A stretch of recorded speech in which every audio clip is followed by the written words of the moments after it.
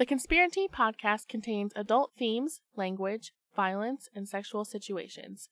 Basically, all the good stuff. Thanks for listening!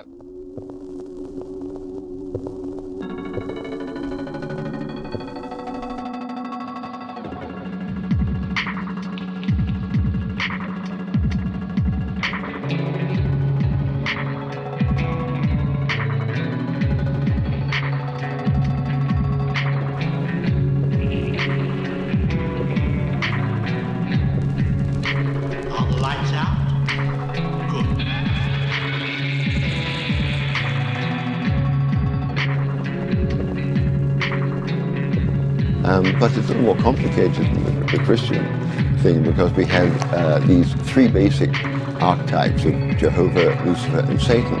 And then we saw the Christ aspect as being the unifier.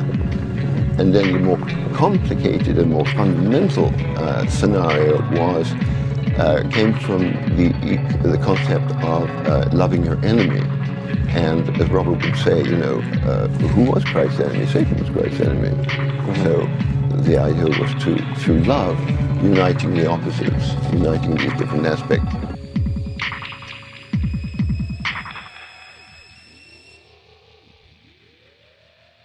Hello, and welcome back to Conspiracy, the podcast where we talk about death, sex, weird people who like to start cults, I'd be their friends, conspiracy theories, like 9/11 was an inside job. Oh my god. Everyone, I'm just a dancing lobster. That includes myself. So. Oh, okay. Well, that's normal, though. I gotta get rid of all the witnesses. Okay. Just, talking about weird shit and whatnot. So welcome back. I'm Katie. Hello, I'm Renee. Hello, I am Liz. Yay. Yay. We're all back. And we're here. And I'm queer. Oh, get used to it. Thank you for saying that. I was just going to say, damn it. I was like, to it. Please. We're here, she's queer, and we are also used to it. I mean, technically, I feel like all three of us are queer to some degree. That's the truest thing I've ever heard. Every single one of us is higher than a 4 on the Kinsey scale. Oh, at least. True. Did you guys see that thing this week with Larry David? The Trump thing, and Trump was like, yeah. So, how dumb can one motherfucker be is like the question of the last 4 years, but maybe now more than ever. Like, you didn't think to watch the video in which Larry David was wearing a Make America Great Again hat? I guarantee he did, but he still didn't understand that it was satire because he is in the throes of dementia. And then Larry David gave an interview, and the guy interviewing him was like, so what do you have to say about people that like your show that also support Trump and now they feel marginalized? And Larry David was like, I could give a fuck, and you guys should marginalize yourselves. It's true. Like, I don't understand why a Trump supporter would watch Curb Your Enthusiasm. I don't even watch Curb Your Enthusiasm that often, but it's legendary. It is. I mean, it's a great show for people who think Bill Maher gives cutting edge news. I sometimes like to watch it, but that is definitely its demographic. Older white liberals. The exact type of people Trump supporters hate. That is Richard's favorite show. Well, yeah, because Richard and Kat are both basically Larry David. That's true. That's so true. So, do y'all watch Trevor Noah? I watch his clips on the gram. Same. Did you see when during the Iowa caucus, he sent the guy went to the Trump rally that was happening in Iowa, and he was talking to all the Trump supporters and all these fucking people. Oh my God. He was asking them questions about, like, he asked one lady, he was like, did you read the transcript? She was like, yeah, I read the transcript. She was like, I mean, I didn't read it. I actually, watched them on the news read it. But yeah, I mean, who did read it? I mean, nobody has time for that. And the guy interviewing was like, I read the transcript. And she was like, the whole thing? And he was like, yep. It was the whole thing. It was 2 pages long. He definitely cheated and lied. Like, that's what he said. And these people were, like, at the end, he asked this one guy, he was like, so you think Trump's doing a great job? He's made a great dictatorship out of this, right? And the guy was like, yep. Oh, yeah. My favorite, it wasn't the Iowa one. It's probably a few weeks old, but it's the same guy from Daily Show.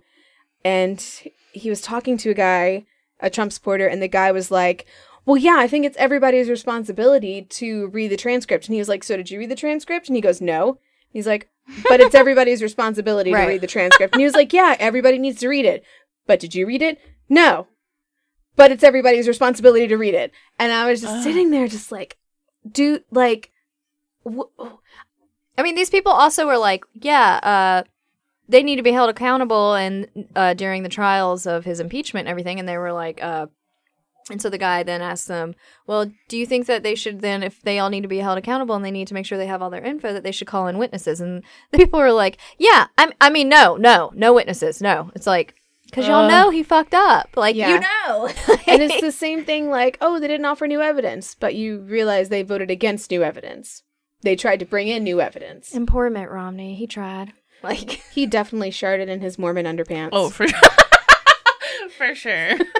I feel like it's more important now more than ever, listeners. You just need to vote. Please vote. Please vote. Please vote. Please vote. I say nay to Buttigieg, but if he's our candidate, I will vote for him. He looks like the Grinch. Like a Who from Whoville version of like a mixture or like of the Grinch fucked Cindy Lou Who. Yes. That's what he looks like. He looks like the blue fairy from Pinocchio came down to Chuck E. Cheese one night and turned him into a real boy. Like, why? And then apparently Joe Biden last night was giving a speech about people of color and basically associating the fact that he's friends with Obama. He thinks that he's just going to ride until South Carolina, where there's a lot more African-American voters, and then he'll coast his way to victory on the backs of black people. That's like Pete Buttplug thinking so. I'm sorry.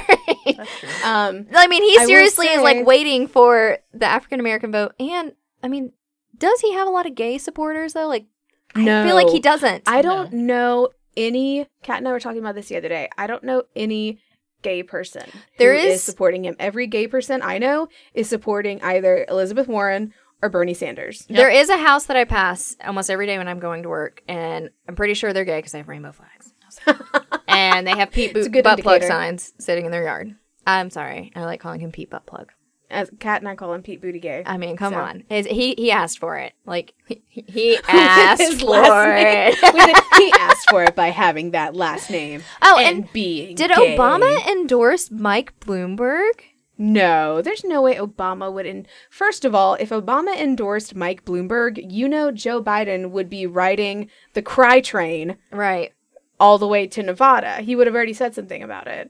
It is my opinion that Obama is waiting for Joe Biden to either clinch the nomination, which is not looking like, or drop out of the race. Because I don't think he wants to endorse Biden, but I don't see a way he can get around it without like causing an uproar. But that's my opinion. And I say, Obama, just do it. Just do it. I mean, Mike Bloomberg is just like including Obama in his ads. Yes. That he paid how much money for? Exactly. You know what? I'm fine with it. He has like $84 billion. Please blow your money on all of these political ads. You have no chance of winning. He's basically 80% of the reason why he's running is to troll Trump because that's all he does. Exactly. So I'm fine with it. Everybody knows he's terrible. Nobody's going to vote for him. He got like 16 votes in Iowa. I'm not worried about it. Watch fucking Klobuchar just like I weasel her way on up there. We'll be like, I what will say, the fuck? as much as I do not like Mayo Pete for being a dirty, dirty centrist, there's something about Amy Klobuchar and her dirty, dirty centrist ways that I absolutely love. And I don't know why. Maybe it's because she's from Minnesota. And like, I hear I was like Midwestern. Yes, I hear that Midwestern accent. And I'm like, take me home. No. Sean was Midwest like, Jill Stein is roads, probably skim like, milk God damn and it, cheese. Amy Klobuchar. To vote. Because, you know, Jill Stein tried real hard back in 2016. Yeah, and that is why I will never, ever, ever, ever, ever, ever forgive Susan Sarandon. Ever. I don't care if she drops by my house tomorrow with a Publishers Clearinghouse check for $15 million. I will never forgive her for going on all those news programs in 2016 and saying, I'm not voting for Hillary Clinton and you shouldn't either. I'm voting for Jill Stein. Hillary Clinton is terrible. La, la, la, la, la. Like, this is partly your fault, Susan Sarandon. True. And she has never once taken responsibility for it. Nope. Like, lots of us didn't want to vote for Hillary Clinton, but we did it anyway because the other choice was absolutely awful. And here we are. Which, once again, please vote. Friends, well, this week, while we spill the tea on a very exciting cult, I'm so excited. we are also sipping on some wonderful August Uncommon, as usual. Please sponsor Surprise, us. We surprise. love you. Tea this week called Painted Desert. So this is a crisp black tea with chili and chocolate. It's got like Ceylon black tea, cocoa husk, cinnamon, chili, safflower petals. It tastes like dried pasilla chili and Mexican hot chocolate, and it feels like mood music, please. What kind of mood music do you want? Like a desert sunset.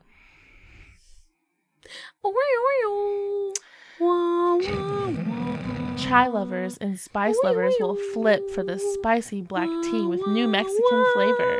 Tart tannins jump across the tongue in the first sip. Sweet cinnamon, smoky chili, and salty chocolate notes rise and fall with the steadiness of a piano scale. We recommend milk for a rich and... Oh, that is so good, milk. I know, I was thinking, I really want to make like a Mexican hot chocolate out of this. Yeah, with whiskey. Yeah. Okay. I'm all out, though. We recommend milk for a rich and spicy morning tea. If Mexican hot chocolate was a tea, this would be it. I completely agree. I'm a huge fan of Mexican hot chocolate, and Me this too. is like, this is delicious. It's just the right amount of spicy where I'm like, yes. But I'm not like, Yeah, exactly. My mom, that's how like she prefers her coffee every day. She makes like Mexican latte. She puts like chili powder in all of her coffee. So I'm really excited to talk about the cult we're talking about today. I Me was telling too. Liz earlier, I feel like last episode, all three of us took on a lot. Like, researching Samuel Little is a very, like, daunting process. Mhm. Like, I told my wife multiple times how much I hated researching him. Because I was like, he killed so many people. Yeah. Which one should I focus on? There's so many! But this one is a lot more concise, and it was a lot more fun to research.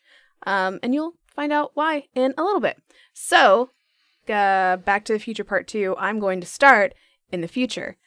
During the Satanic Panic of the 80s, a man named Maury Terry published a 640-page bestseller called The Ultimate Evil, which attributed the Manson, Zodiac, and Son of Sam murders to a global satanic underground masterminded by a sinister cult known as the Process Church of the Final Judgment, led by the shadowy and charismatic Robert de Grimston, who had strangely disappeared from the public view in the early 70s.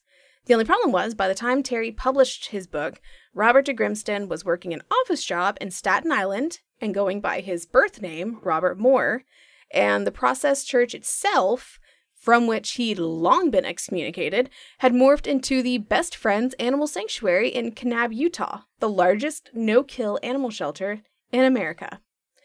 They went...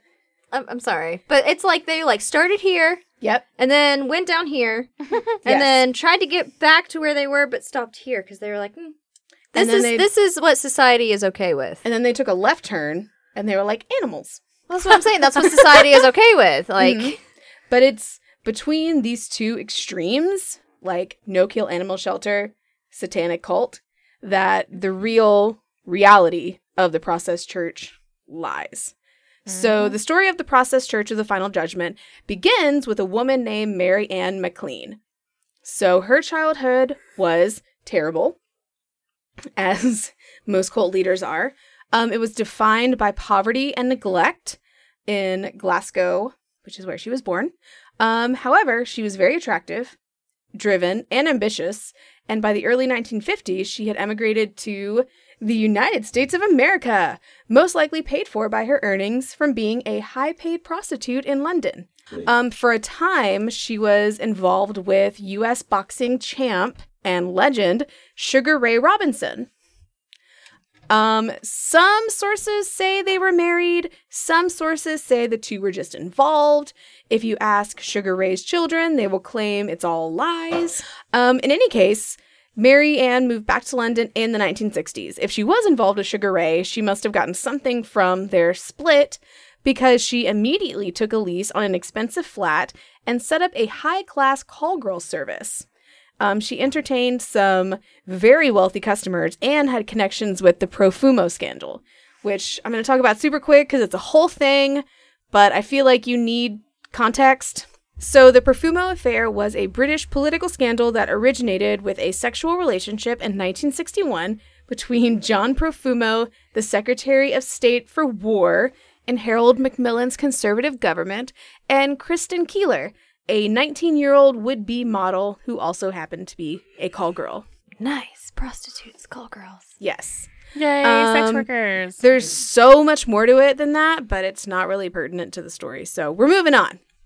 Anyways, Mary Ann was also manipulative, demanding, and volatile. She knew how to exploit the emotional needs of others and foster dependence in the people around her. Because of those fantastic traits, she soon joined the London branch of the Church of Scientology.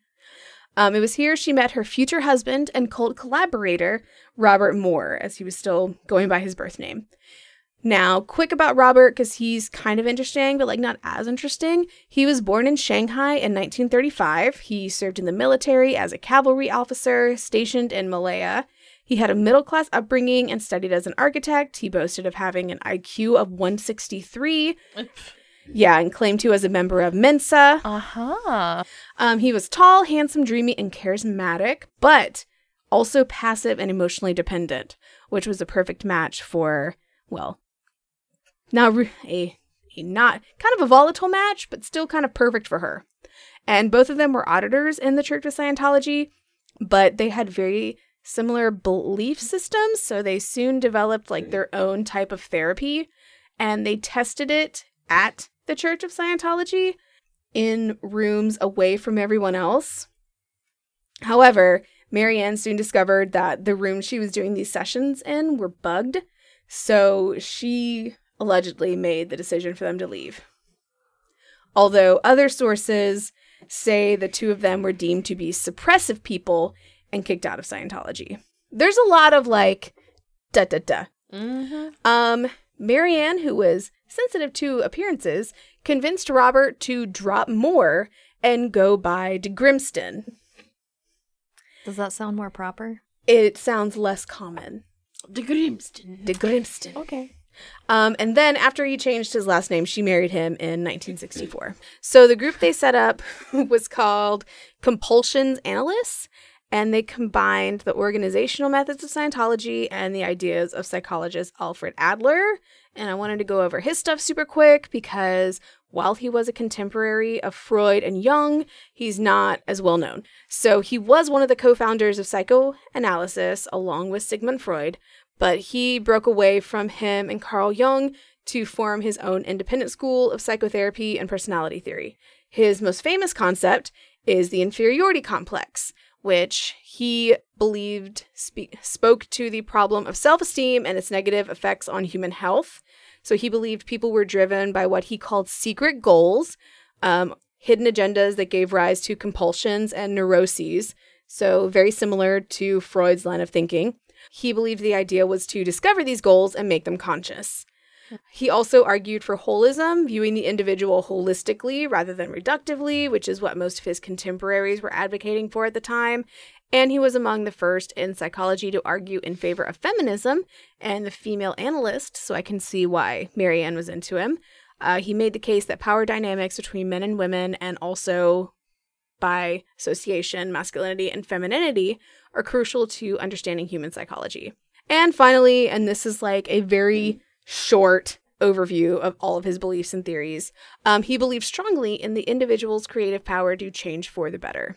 So this was the foundation of what they were putting out at first. Sounds great, just like Jonestown. Before it went off the rails, yeah. According to Robert de Grimston, Compulsions Analysts was different from Scientology because they never claimed the benefits were infinite. Rather, in his own words, we are not offering superpowers, but a means that people can live on this side more effectively. They initially took an office on Wigmore Street in London. Shortly after they started, strange things began to happen. The initial group of people were around 30, and they began to feel various group mind effects. They also began to feel set apart from the rest of society, and this was the 60s. So like many alternative groups at the time, compulsions analysts moved really quickly from self-help to a kind of spiritual quest. Yeah. And believed they were going through the process to regard the rest of society as kind of a bad dream. So the Grimstons started believing that what they had created was something more than a new type of therapy, and that's when they decided they needed a new name, something that must be obvious. So they renamed it the Process Church of the Final Judgment. Which honestly is like such an annoying name. It really is. But it does tell you everything you need to know. There's a process, it's a church, and we're here to talk about the final judgment. Death. It's just annoying. Yeah. You just could have called it like Apocalypse Now. Oh, God, that would have been great. That name was already taken. It. No, not then. Are you sure? Yeah, that movie wasn't until... It's post-Vietnam, so... That's true. Yeah, they should have trademarked that. It was in the works. They would be so freaking rich. Idiots. Anyways, in March of 1965, this is when they really kind of started to, when Marianne and Robert really started to kind of like throw their weight around and start to control people. One of the members of the church came into an inheritance, and they convinced him to take out a lease on a mansion in Balfour Place in Mayfair, which is one of the richest parts of London, and donate this mansion to the process. And they convinced him to really like decorate the place like very juju, and they put a brass plate on the door featuring the new process symbol Robert had designed. And if you haven't seen it, it's 4 P's going in a circle, so it kind of looks like an iron cross crossed with a swastika. Not a great choice. Yeah. So 25 members of the process moved into the mansion, but they actually weren't, given the fact that it was a gorgeous mansion in a gorgeous area of London, they were not there for very long because Robert and Marianne decided that they needed a retreat from the world that they were increasingly regarding with disgust.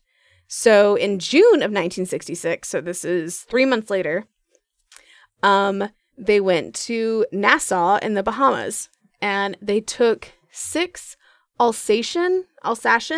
Yeah, I wasn't sure on that. I think it's Alsatian. That's how I'm pronouncing it. Alsatian dogs that they had recently acquired, which was a suggestion from the divine powers that they worshipped. Further suggestions, by the way, from the divine powers included an $80,000 yacht and first-class journeys to Turkey and parts of Asia for the Grimstons. So here is where it starts to go from like exploitative cult to creepy religious cult. So they only stayed 3 months in Nassau. I don't know why these gorgeous places are not enough for them, but then they moved to Mexico City. So they managed to find a really old, rickety, gross bus, which I'm sure was super nice after being in the Bahamas. And they began driving across the Yucatan Peninsula looking for a place to settle. They found a location known as Stul. Its name meant the end in the Mayan language, and the group took this as a sign that this is where they should settle. So it was, this is the part that's kind of nice. This is like the part in the documentary where it's like super fun, and then the hammer slams down. Because the group members felt it was very much like a paradise. They were essentially just like living on fresh fruit and like fish they caught, and they were swimming, having a ton of sex with each other and in big ol' orgies, essentially like going back to nature, as was like the fun popular thing to do in the 60s. And they wrote a lot of songs and chants and poems about Stul. So they were really establishing a community there, which would have been great if they had stayed there longer than a month, which they didn't. First, the locals didn't really want them there, and the parents of several of the church members had started to send anti-cult groups to get their children back, because they weren't like children, they were like 17, 16. Yeah, the anti-cult groups were also involving themselves in Jonestown. Yes. Yeah. The parents that were like, hey, get my kid out of this fucking cult. I Like, want to be an anti-cult person. However, it was here that Robert began to have contact with the three entities, Jehovah, Lucifer, and Satan. Woohoo! The three great gods of the universe. They had a weird hurricane that happened, and like either before, during, or after was when Robert had this crazy revelation that he met the twin gods of love and violence, and he began to receive inspired teachings, which he called the Stool Dialogues. And he said Jehovah, Satan, and Lucifer gave him a mission to return to London and preach the word of their imminent apocalyptic unification. what actually happened is he ate some mushrooms. He did eat some mushrooms. He That's actually true. I mean, that's he ate a little too much, and Yep. that's what he saw. And now we're recording a podcast about it because the mushrooms were too much for him. Be safe when you do drugs, kids. Don't start a cult after you take mushrooms. Please don't. Or acid. Nothing you Like, see, it's not. nothing or you see crack, is real. if that's your. Oh, that's your thing. especially not Oh, that. yikes. You know, you might think you can be, you can start that cult within that 5 minutes of you being fucked up on crack, but it's fine. And then you'll wake up the next day fine. Yeah, and you're like, huh. I say that I've literally never. We've done. never This done is what I've heard. This is what I've heard. Anyways, while they were in Stool, the group solidified its hierarchical structure, and the De Grimstons were, of course, at the top. They were referred to as the Omega, and then beneath them were those regarded as masters, then priests, then prophets, and finally messengers. And I'm pretty sure Liz is going to go more into like how that hierarchy lived and worked, but I'm just here to tell you guys about mushrooms. So anyways, I'm just here to tell you about hallucinogens. so This has been Drug Corner.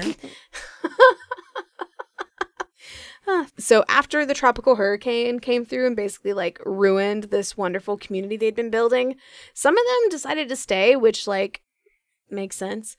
But the De Grimstons and the rest of their followers left. It went back to London. However, the Yucatan experience was like a super important part of the church, and pretty much it was like the thing where group members who were there had like a different experience than those who didn't. And there was like a very crucial division between those who went and those who joined after. They're back in London. Between the end of 1966 and 1967, they definitely got more churchy because they've got the three gods on their side. Mm-hmm. They're talking to De Grimston. They're telling him shit to do. They became increasingly evangelical, and they were really focused on attracting new members. And honestly, they were like this is like a blueprint for how to Right. attract people. They opened a library, a lecture hall, and an all-night coffee shop. Are you ready for the name? Are you ready for the name of that coffee shop? I'm so excited to say it. The coffee shop was known as Satan's Cavern.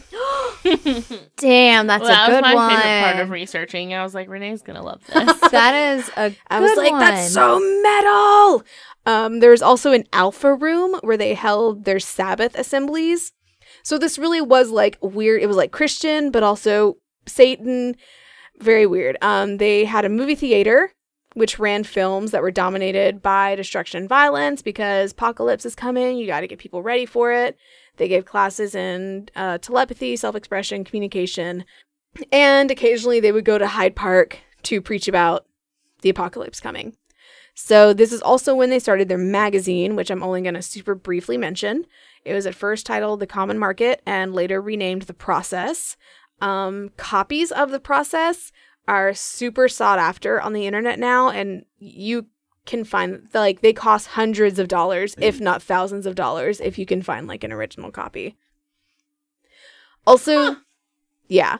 So the group made a very sudden shift at this point. They began to wear black capes and black turtlenecks.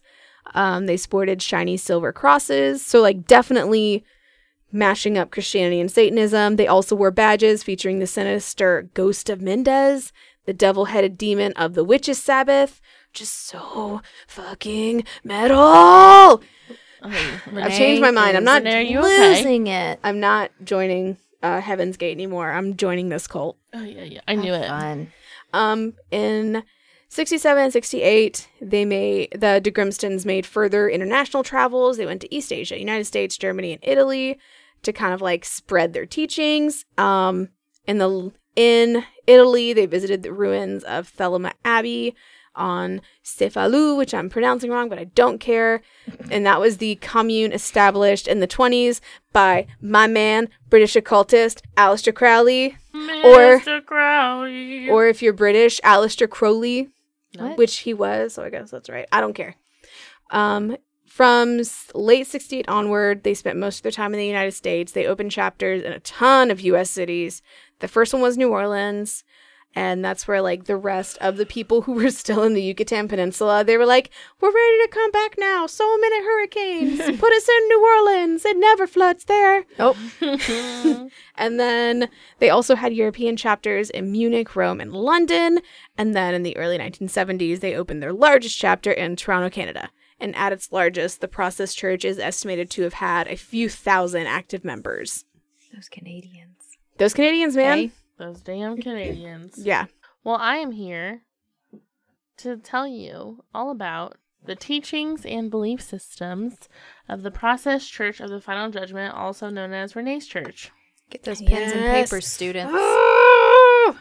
Yeah, this Okay. place is too metal. Put me in a black turtleneck and a shiny silver cross, baby. So when that group first began, their beliefs differed quite a bit than they were later in their popularity.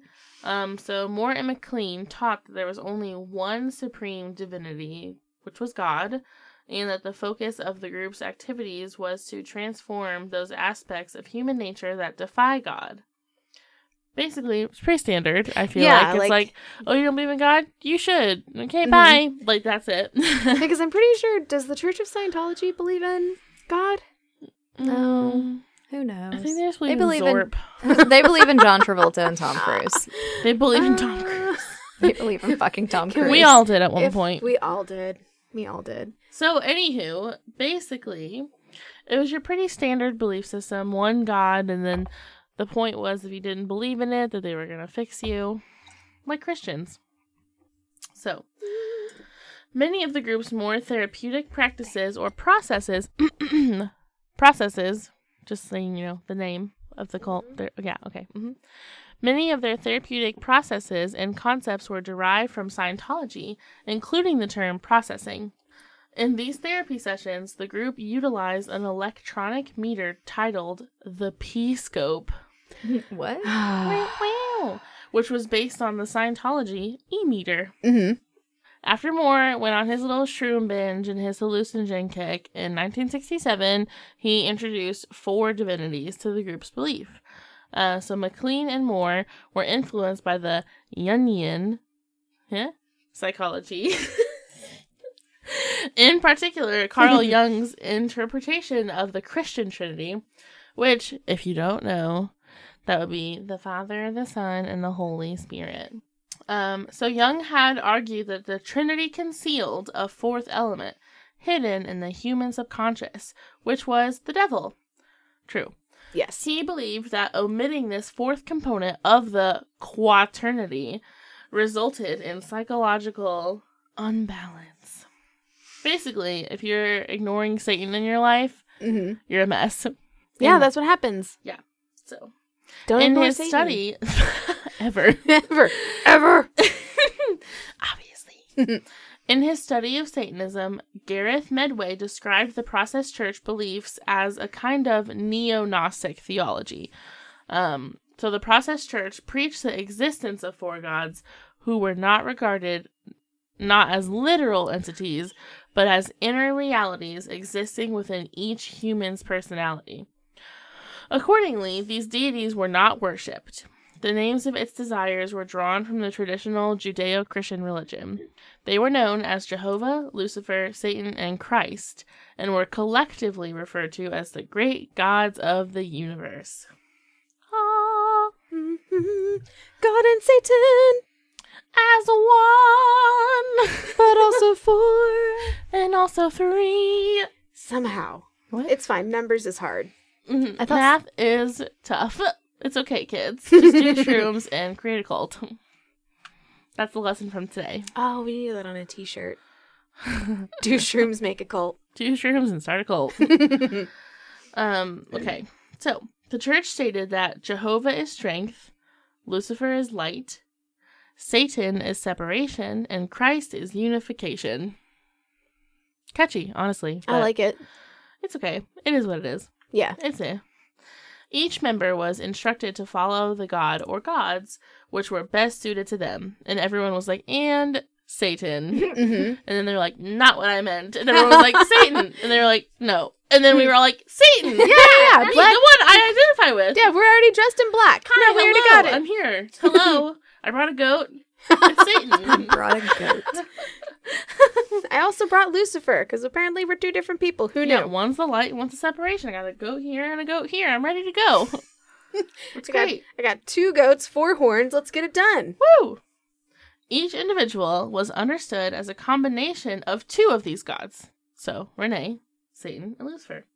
Okay. I can't with your... Is that your Satan dance? It's my happy Satan dance. It looks like your Satan rain dance. Wow.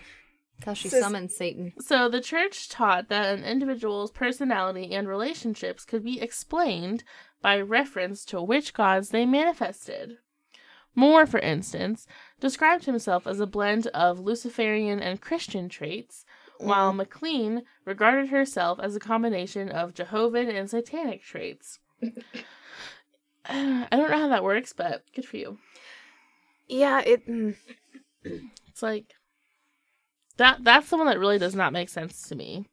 Jehovah and Satanic? Mm-hmm.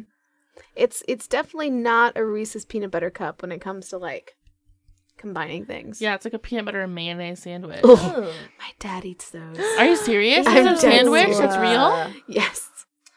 Well, so none of these deities were considered evil, but basic patterns of human reality.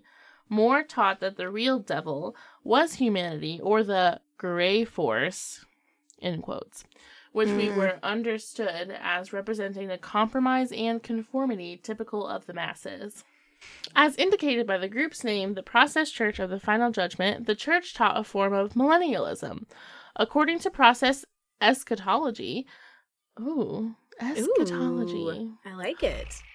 The reconciliation of opposites was seen by Moore in Matthew 5:44, where Christ tells his followers to love their enemies. Moore taught Christ's enemy was Satan, and the reuniting of the gods was achieved through love. Aww. Wouldn't that be nice? Wouldn't it be nice? The communal life of the church members was strictly regulated. Among group members, sex and the use of drugs and alcohol were strictly rationed, with these practices being regarded as a distraction from spiritual work. Unlike other satanic groups active during the same period, the Process Church did not practice magic, which is like the lamest part. Yeah. If you're going to combine all the things in life, like if you're just going to be a Satanist, what are you doing? Just You're wearing a not black doing magic, turtleneck. what are you Yeah. At least sacrifice a virgin every now and then. Right, like catch a break, okay? Yes. How is Lord Satan going to know how you feel? Honestly. Unless you spill some blood for him occasionally. For real. The church held public rituals similar to Christian practices, such as baptisms, marriages, and a weekly gathering titled the Sabbath Assembly. Yeah. Baptisms were performed at every elevation of status in the hierarchy of the church. The Processians sang solemn hymns to the 4 deities during the assemblies. The group used a swastika-like symbol, the peace sign, as its insignia. Really fucking weird. The symbol had 4 superimposed P letters and was also seen as representing the trumpets of the 4 great gods. The group also used a second symbol, the sign of the union, which featured the letter alpha inside the letter omega, representing the intercourse of the male Lucifer with the female Jehovah. That is kind of in a nutshell what they believed in and how they went about it all. So, if you understood any of that, congratulations, you are a Processian. Okay. So now that Liz and Renee have told you about the Processians, and who they were. We put the ball on the tee for you. I'm going to talk a little bit about kind of the people that made them famous in a not so great way. Mm-hmm. So, as both Liz and Renee touched base on, the Process Church was connected to Satanism due not only to their teachings and whatnot, and what they decided to believe in, but also due to rumors of them being involved in ritualistic killings and sacrifices. Which then this came to connect the church with people like Charles Manson. Woohoo! So yes, we just went from one thing to the next. Now, if you don't know who Charles Manson is, first, please just stop what you're doing. Who are you? And do some Unsubscribe. research. Unless you live under a rock or... Give us a 5-star rating and then Yes. fuck off. Because you either live in a rock or you're a child, which if you're under the age of 13 and listening to this, please, where are your parents? Where are What's your happening? parents? Quit Don't being repeat edgy. you anything need- that I said. It's No. yes, just keep it on the DL. You don't know who we are. Mm-hmm. It's cool.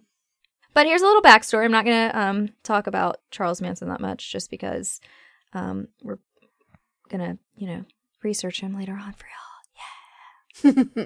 So Charles Manson. No, we are. Charles Manson became known as one of the most terrifying murderers without even laying a finger on any of his victims. I would contest that, but we'll cover that in the episode. Yeah, okay.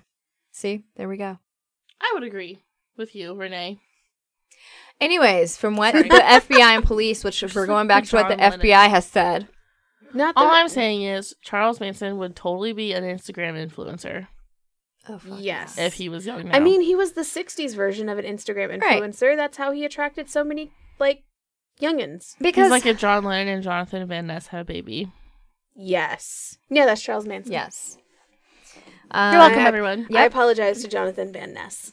Okay, I well, don't. I'm obsessed with you. You're my president. Not only is he known as a terrifying man who may or may not have actually committed a murder physically with his hands, he was one of the most notorious cult leaders of the 1960s. He became the cult leader of the Manson family, which was a nice little family cult that he created with a bunch of people who were just fucked up on a lot of drugs. And Charles Manson was fucked up on a lot of drugs and also had his heart broken by some people. And he also made a record, if anybody's curious. It is on Spotify. You can And listen so to are it. we. We are. Anyways, continuing. We are in no way affiliated with Charles Manson and the Manson family. No. So, due to rumors of Manson following the Process Church's teachings after the murders committed of the Tate LaBianca, is it LaBianca? Yeah. Mhm. Tate LaBianca murders, the Process Church of the Final Judgment were actually investigated in having a connection to these murders. They denied ever being involved with Manson and his family, but the scrutiny and negative attention from all of this ruined the reputation of the Process Church, and the church eventually collapsed as a religious community. Now, not only were the rumors about Manson and the church about Manson following their teachings, but there were also rumors about Manson being a member of the church. The church has denied these rumors, and there's never been definitive proof he was ever a member, but Charles has said otherwise. And also, just a little side note, apparently it's rumored that Mick Jagger was also involved with the Process Church. I read that. At some point. Mm-hmm. I mean, they're really popular. Right? I mean, for a cult. Anyway, so after the Manson murders, and after Charles Manson admitted to using some of the teachings from the Process Church, the church sent in representatives to see Manson and asked if he really did take ideas from their teachings. So he did. I'm trying to remember what beliefs do they say he stole or borrowed, finagled? Was it the double? Because I feel like he did two gods. I feel think like it was God and Lucifer. it was something along those lines, yes. Yeah. Also, which I'm going to get to in a minute, he also studied some form of Scientology. Yes. At some point. So I think it also had to do with them being affiliated with Scientology, even though he dipped out on that. But anyway, so from this meeting with a representative, Manson actually contributed an article to the Process Church's magazine about death. And I'm going to read this from, I got all this from the Cult Nation site, but Oh, cult yeah. like with a B. Yeah. For some reason. In his testimony to the Los Angeles court, Charles Manson had this to say about his relationship with society.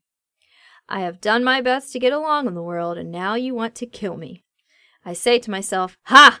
I'm already dead, have been all my life. I may have implied that I may have been Jesus Christ, but I haven't decided yet what I am or who I am. But what you want is a fiend, because that is what you are. You only reflect on me what you are inside of yourselves, because I don't care anything about any of you. I don't care what you do with me. I have always been in your cell. When you were out riding your bicycle, I was sitting in your cell, looking out the window and looking at pictures and magazines and wishing I could go to high school and go to the prom. My peace is in the desert or in the jail cell. Wow. My peace is in the desert or in the jail cell. And had I not seen the sunshine in the desert, I would be satisfied with the jail cell much more over your society. And this is, later in the jail cell, Charles Manson, in an article specially written for the process, developed these thoughts and gives his reality on death. Pseudo-profundity in death in one's eye, so insignificant as I, to fall off into endless dream, becoming the dream of total self. Death goes to where life comes from, total awareness, closing the circle, bringing the soul to now. Ceasing to be to become a world within yourself. Locked in your own totalness, oh fear my God, giving all to life as life falls into no thought pattern, becoming the sun, moon, and my mountains have breath. Okay. My oceans have feeling, my eyes cry rivers, and blinking stars reflecting other suns. Other worlds at peace in my calm night, becoming the wind, and knowing all in my world is death. Super cheery. That classic Manson charm. That's, some poetry from our late Charles Manson. So the church was thought to be a form of Scientology and Satanism, right? And Charles Manson actually completed 150 hours of auditing.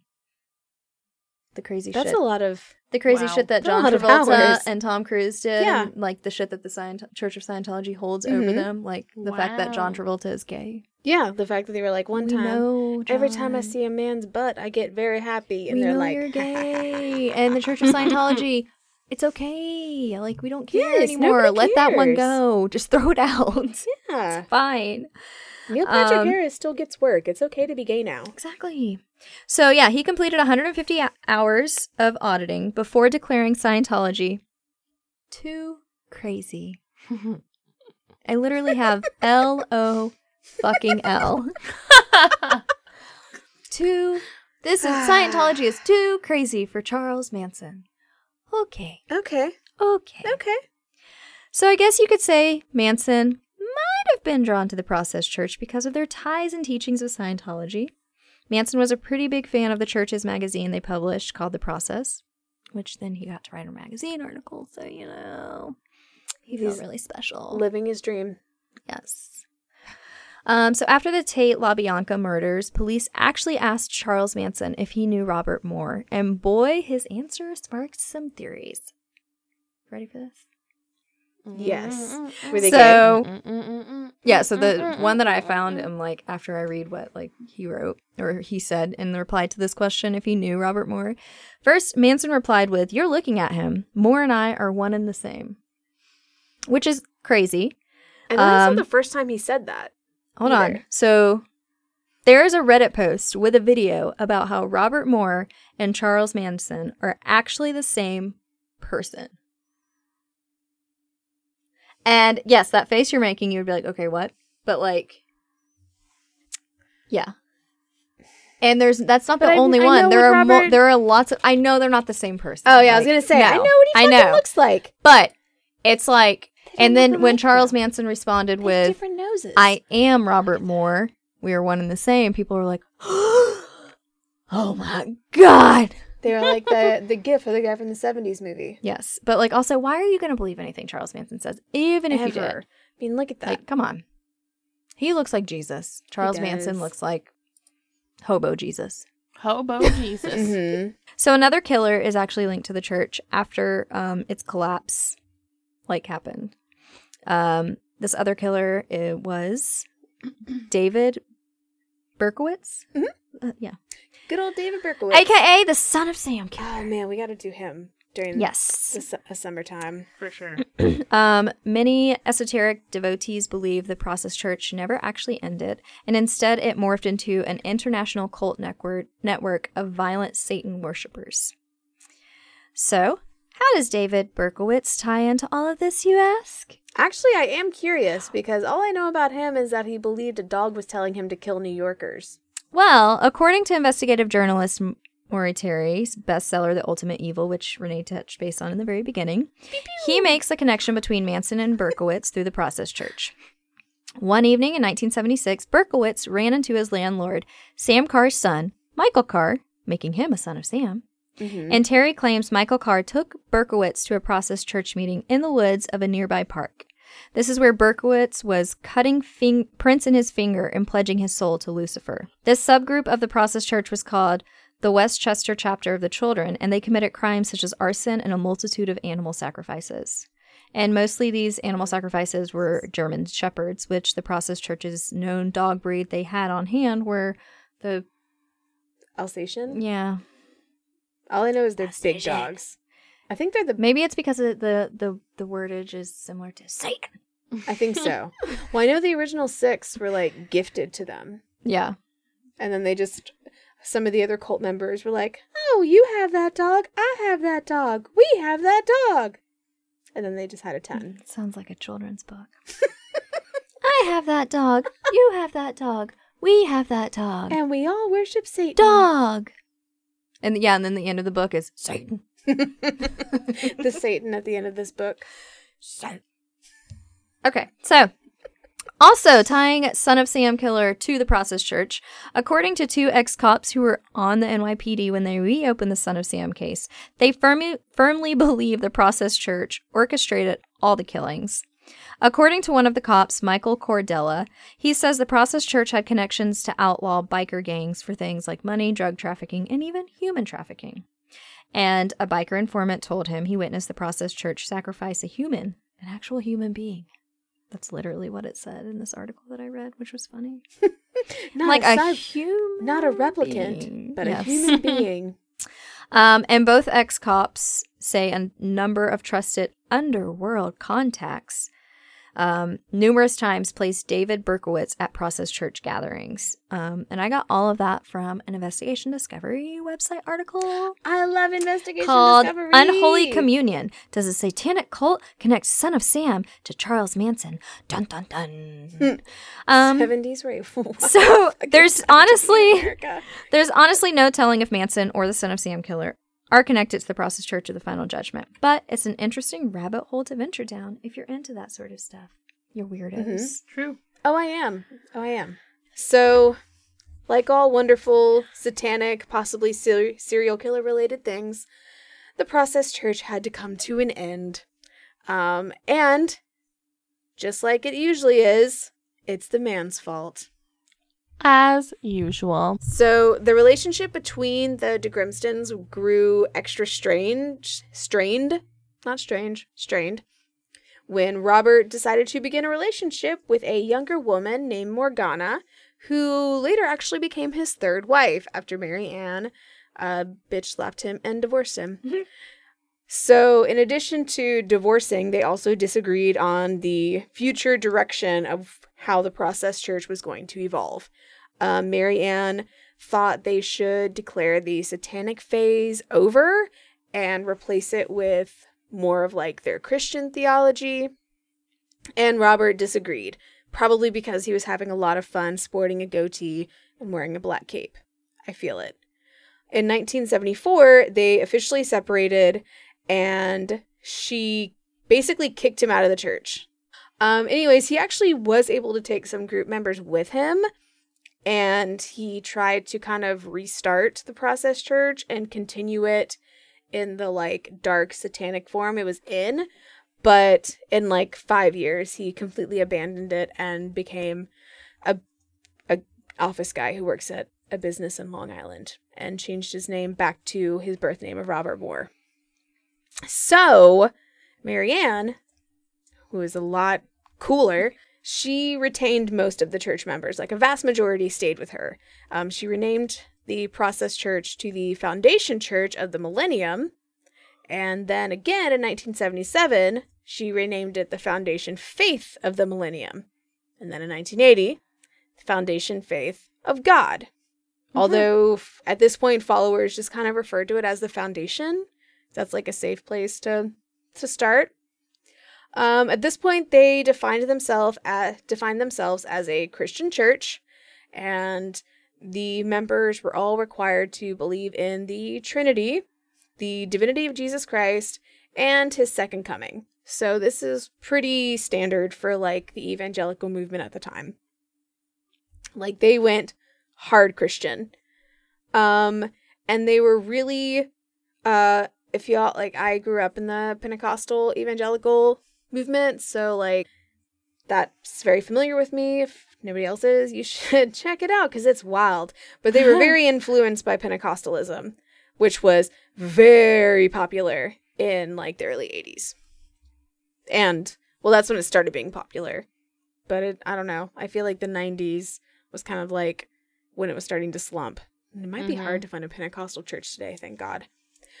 Similar to the Process Church, membership was still organized in a hierarchy, and then it was led by the 9-member Council of Luminaries. So it still has like those weird little cult elements in it, even though it is very Christian at this point.